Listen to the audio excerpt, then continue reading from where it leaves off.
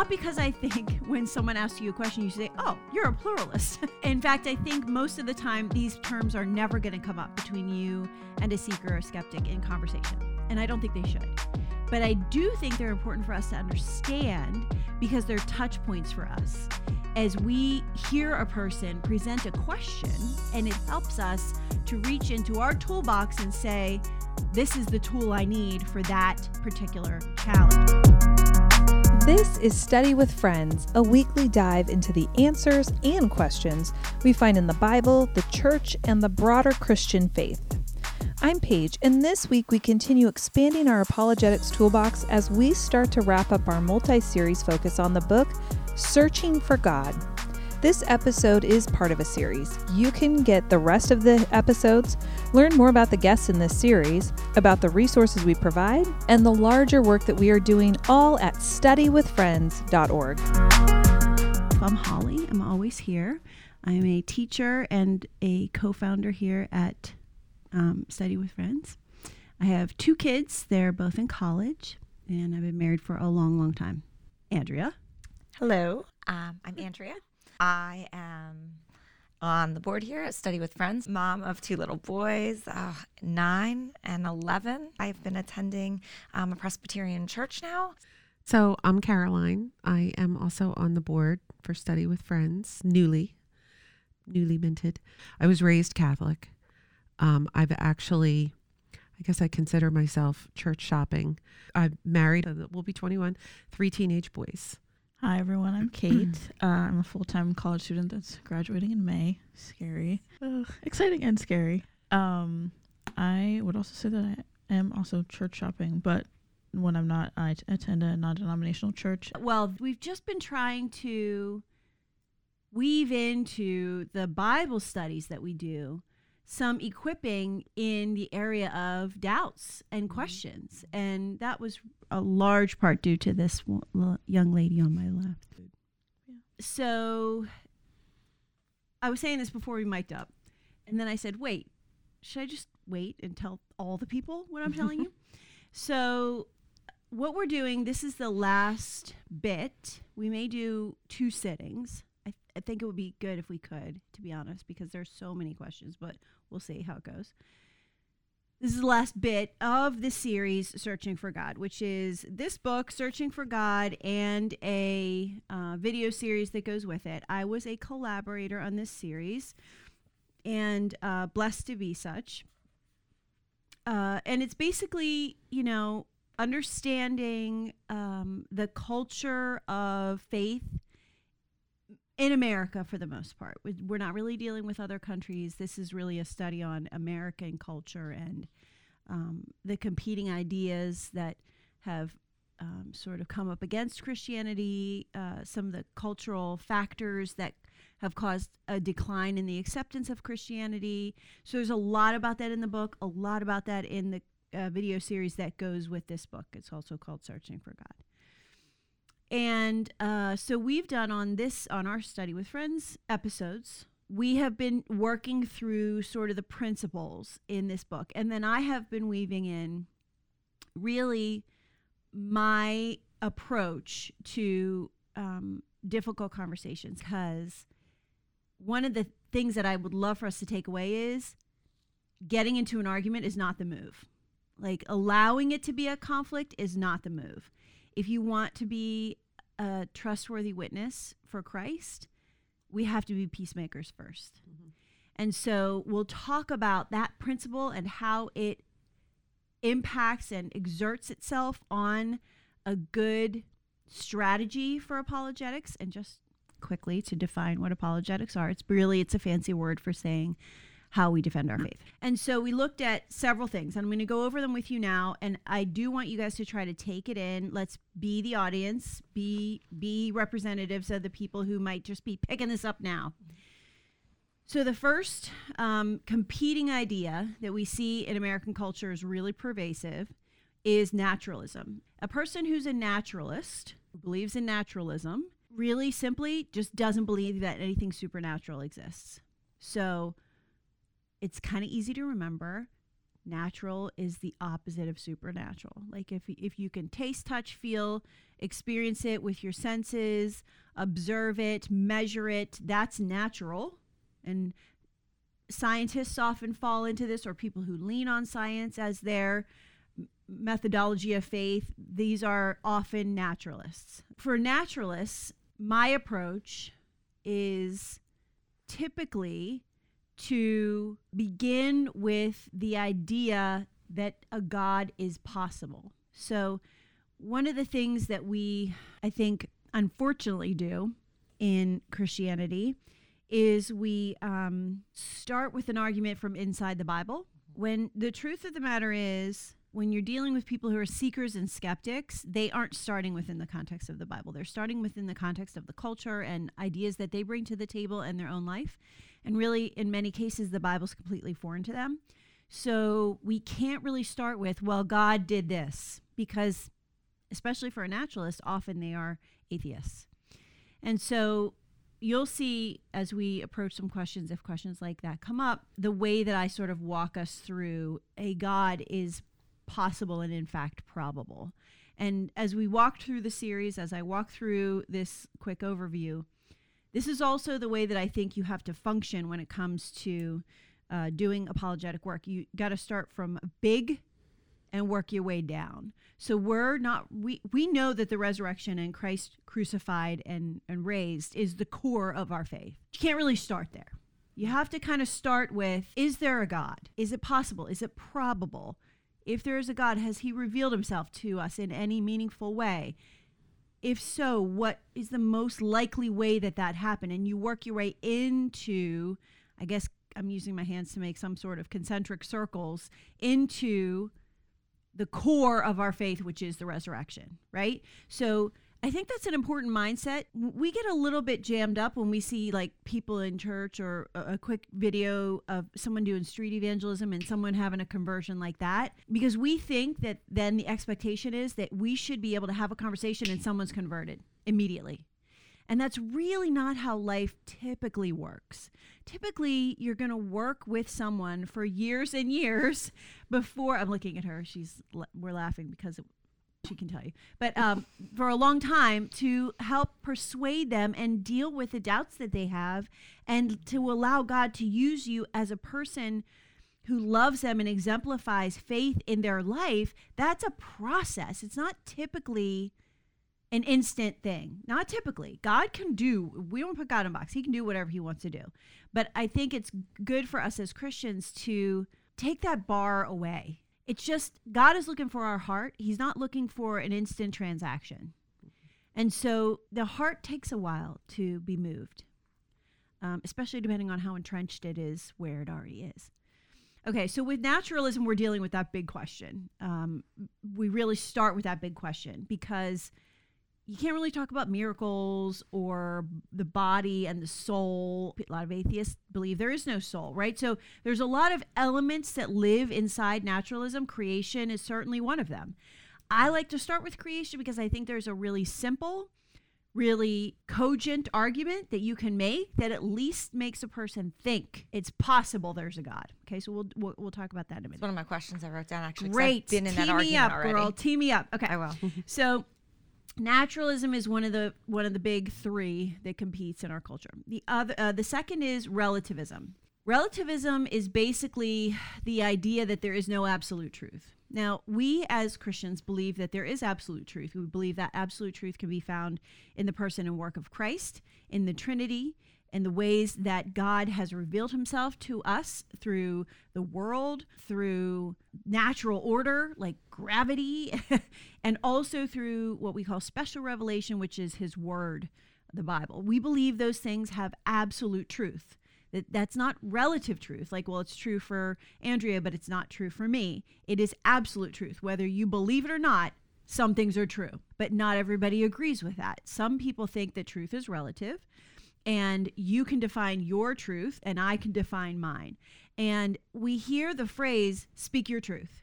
I affirm that at its core, because it's, I think colloquially, the way that people use that when they say speak your truth, what they really mean is your personal feelings matter and you shouldn't be squashed as far as your personal relationships. And it's taken on a little bit of a mental health component when you say speak your truth, but it actually started with this relative truth. Well, you can believe that Jesus is the deity, but I believe that there's another deity, and that's my truth. And I respect your truth, and I need you to respect my truth. And so, our culture has evolved into this place where it's anathema to propose that your belief system is wrong. That's really cancelable. So that's relativism is at the root of people getting canceled because they say you're wrong and I'm right when it comes to faith. And the truth is somebody's got to be right. And we'll talk about that as we talk about pluralism. Pluralism, and I'm going to say religious pluralism, because pluralism can take on a lot of great attributes. Like, we love that America is a pluralist society. We have lots of cultures and we have lots of ethnicities, and that's cultural pluralism. So pluralism in and of itself isn't bad, but religious pluralism is the idea that we all are basically going to the same place when we die. Just be good and you'll get to heaven. And it doesn't really matter which God you worship. We're all basically worshiping the same God, and we're all going to go to the same place. It really ties closely to relativism because it's that idea that, so I'm using you, Caroline, because you're right across from me. Caroline's journey to spirituality is just as valid as mine, your truth, my truth, and we're all going to get to the same place. So that's how relativism and pluralism sort of intersect. I'm raising these because, not because I think when someone asks you a question, you say, oh, you're a pluralist. In fact, I think most of the time these terms are never going to come up between you and a seeker or a skeptic in conversation. And I don't think they should. But I do think they're important for us to understand because they're touch points for us. As we hear a person present a question, we can put it in a box. Oh, that question falls in this box. And it helps us to reach into our toolbox and say, this is the tool I need for that particular challenge. So if you're doing a household project and you see a Phillips head screw, you know what tool to reach for. You're not going to reach for a wrench. You're going to reach for a Phillips head screwdriver so that you can do what needs to be done, apply what needs to be applied to that challenge to make what needs to happen. And we did a ton of this in the book, and we've done a ton of this in previous episodes. So if you're not getting what you need from this episode, please go back, because we did a lot of foundational building and we took our time with it, and I'm sort of rushing through it now. So I talked to you about naturalism and how generally the tool is to try to help someone understand the possibility and probability of a God. In relativism, it's a little bit trickier, because I think all across the board, we have to be really careful not to offend people. And so in relativism, you have to gently assert that they must believe that some things are true. Without being snarky, you could raise things like, listen, whether I believe it or not, if I hold a rock and then I let it go, it's going to fall to earth because gravity is true. And you can ask the Lord to reveal to you the type of truth that would be most meaningful to that person. But if you really get to the core of it, my friend Paul Copan, who did the introduction for the book, and he's a great guy, and he has a really great way of saying this. People don't believe in relative truth when it comes to the capital of France or who won the Super Bowl. They only start to assert relative truth when it comes to things that affect their way of living. Morality, ethics, a set of rules that they don't want to adhere to. So we'll talk about ways to gently steer someone into seeing that without making them feel like you are on the opposite side. Okay, but I just raised that in a general term before we get started so that we understand where we're going. So relativism being there is no absolute truth, and then you reach into your toolbox and figure out something if you know they're a football fan, if you know they're whatever, if they like to travel, whatever, you can reach into your toolbox and find a truth that you know they don't think is relative, and start with that. And then pluralism is everybody's going to the same place. We all worship basically the same God. And really the truth of the matter is, and I hate to say this, I don't want it to be offensive, but people who assert that are showing a fundamental lack of understanding of the major world religions, because the major world religions have competing truth claims. And so they can't all be valid. God can either be one or three, but he can't be both. So if we have competing truth claims in our different world religions, then how can they all be equally valid?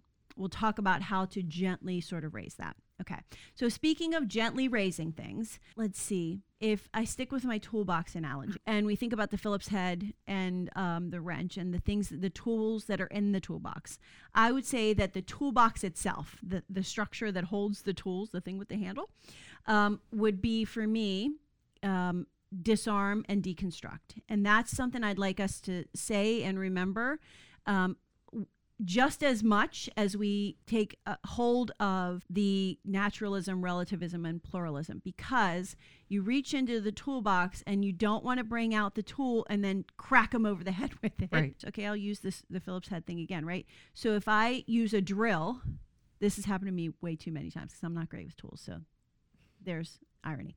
If I have a Phillips head and I put the Phillips head drill in and I just go, I'm stripping it, right?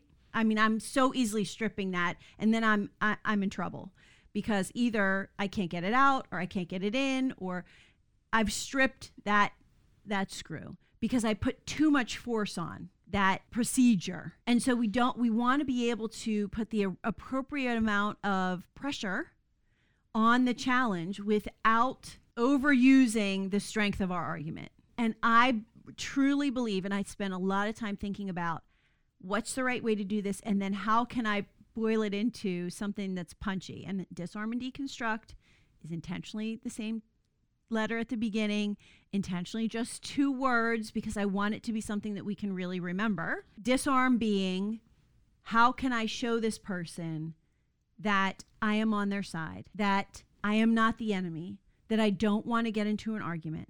And then deconstruct, gently taking apart the argument that they are making and showing them sort of the insides of that argument. Does that make sense? It's always got to be disarm first. If I start by deconstructing, I'm going to hurt their feelings. I'm going to make them feel stupid. I may win the argument, but I'm going to lose the relationship, or I'm going to damage the relationship. And again, Christ calls us to be peacemakers and to be love and to be image bearers of his truth, and we can't really do that by being hurtful. And so these are tricky conversations to get into. Holly, can I jump in and say something? Sure. What's really interesting about that, and this is how you and I think, became close, because right before actually, Holly and I met, I was in MOPS, which is Mothers of Preschoolers. It takes place typically out of a church. It doesn't matter necessarily the denomination. And there was another leader. She was actually on the leadership board of this group, and she knew where I stood as far as, really, I was just a mom looking for some, fellowship and socialization. I wasn't seeking to get my relationship closer with Christ or anything like that, or even know what I believed at that time. And she was like super evangelist. Like, she was like, this is the only way, this is the right way, you're wrong, this is it. Like, it was, her intentions, I think, were good. I'm not 100% sold on it, because it put such a bad taste in my mouth because of not doing exactly what you were just talking about making it, you feel like bad almost about what you believe, that you're wrong and that they're right. So every time, I've heard you talk about this several times, but I just think for someone who's hearing this for the first time, it's actually super important. Probably one of the most important arguments that I can make towards this whole series is that really taking the time to build the relationship, nurture the relationship, and trust that God has a plan of really like softening that person's heart over time and figuring out like how to let that person feel that you're not the enemy and that you're really just trying to, be friends with them and have a relationship with them without necessarily having the ulterior motive Yeah. of converting them, or like right? a notch on your Yeah, belt of like, I did exactly. this thing. But I think that's probably, the foundation for many, if not most people's, I don't know, what's the word, turned offedness, to faith in Absolutely. general. I mean, again, coming from Catholicism, 12 years Catholic education, it was, this is it. This is it. This is what you do. Not taking the time to say, well, what do you believe? And why do you believe? And how did you get there? Explain it to me. Because I really don't know. I think I know, but I really don't know. And I do see a trend within the Catholic Church where that dialogue is changing. Like that dialogue is occurring, where there's just honest to goodness curiosity and openness And a validation of and like, let's we talk are about all, it. Right. We all have Right. doubts. Right. Oh, for sure. But like, Trinity or the Eucharist, the Holy Eucharist. Catholics asking other Catholics, do you know why we believe that? Mm-hmm. There's a practice. I think it's changing. It's a good change. It's a good thing. Yeah, for sure. I think the culture has forced it. And I think it's wise when the church responds. I appreciate you guys saying that. That's probably as important as the other foundations we're trying to set here. Do you have any comment on that? Oh, I do. I think, do we do like a Why Do You Believe series? I basically that's what this is. But I often talk about the book Know Why You Believe. And I Okay. think I probably gave you that book. I have it with me today. Oh, I know I gave her that book. I buy it in packs of 10. I do. And I give it out like candy because it's a really good book. It's a really handy, you don't have to read it chronologically and you can just look up a question. It's the chapters are the questions and you can just dive into the questions that matter the most to you. So I give it away a lot because, I can't do all the work. But I think coming from Caroline's approach with Catholicism, the Christian school that I went to had the same thing where we didn't really address doubts. And that's why I liked why we did the Dealing with Doubt series. And I think I mentioned in that series the school and just kind of how I had a lot of questions and I had a lot of doubts and I felt afraid to bring those up because nobody else was asking them. And I think also I thought that they expected us to know the answers to that. So I was like, oh, this is going to be really embarrassing if I ask this. And then everyone else is like, you don't know that? Yeah. So I think, and I haven't been there since I've graduated really. So I think hopefully that they've incorporated letting the students ask questions about the doubts that they have and bringing them to light because I know everyone had the same I'm going doubts. to tell you a secret. Secretly, I wished to myself that I had time because I have such a love for that school and the people in it. And secretly, I wished to myself that I had time to go down and do an apologetics class at that school. Really Not good. that they would let me. Why would they? But because especially in the high school, that is when you're really starting to synthesize what I've learned and how it plays out on the hot pavement of life. And I love those conversations. Anytime either of my girls we would have lots of conversations in this house with my girls and their groups of friends and youth group. I did sat with them a lot. That's when kids are thinking about it. And you got to make it a safe place. You got to make the church world, Christian school, youth group. We've got to normalize the conversation about doubt and why do we believe this? We have to normalize, and we're just doing our tiny little part to try to make that happen here.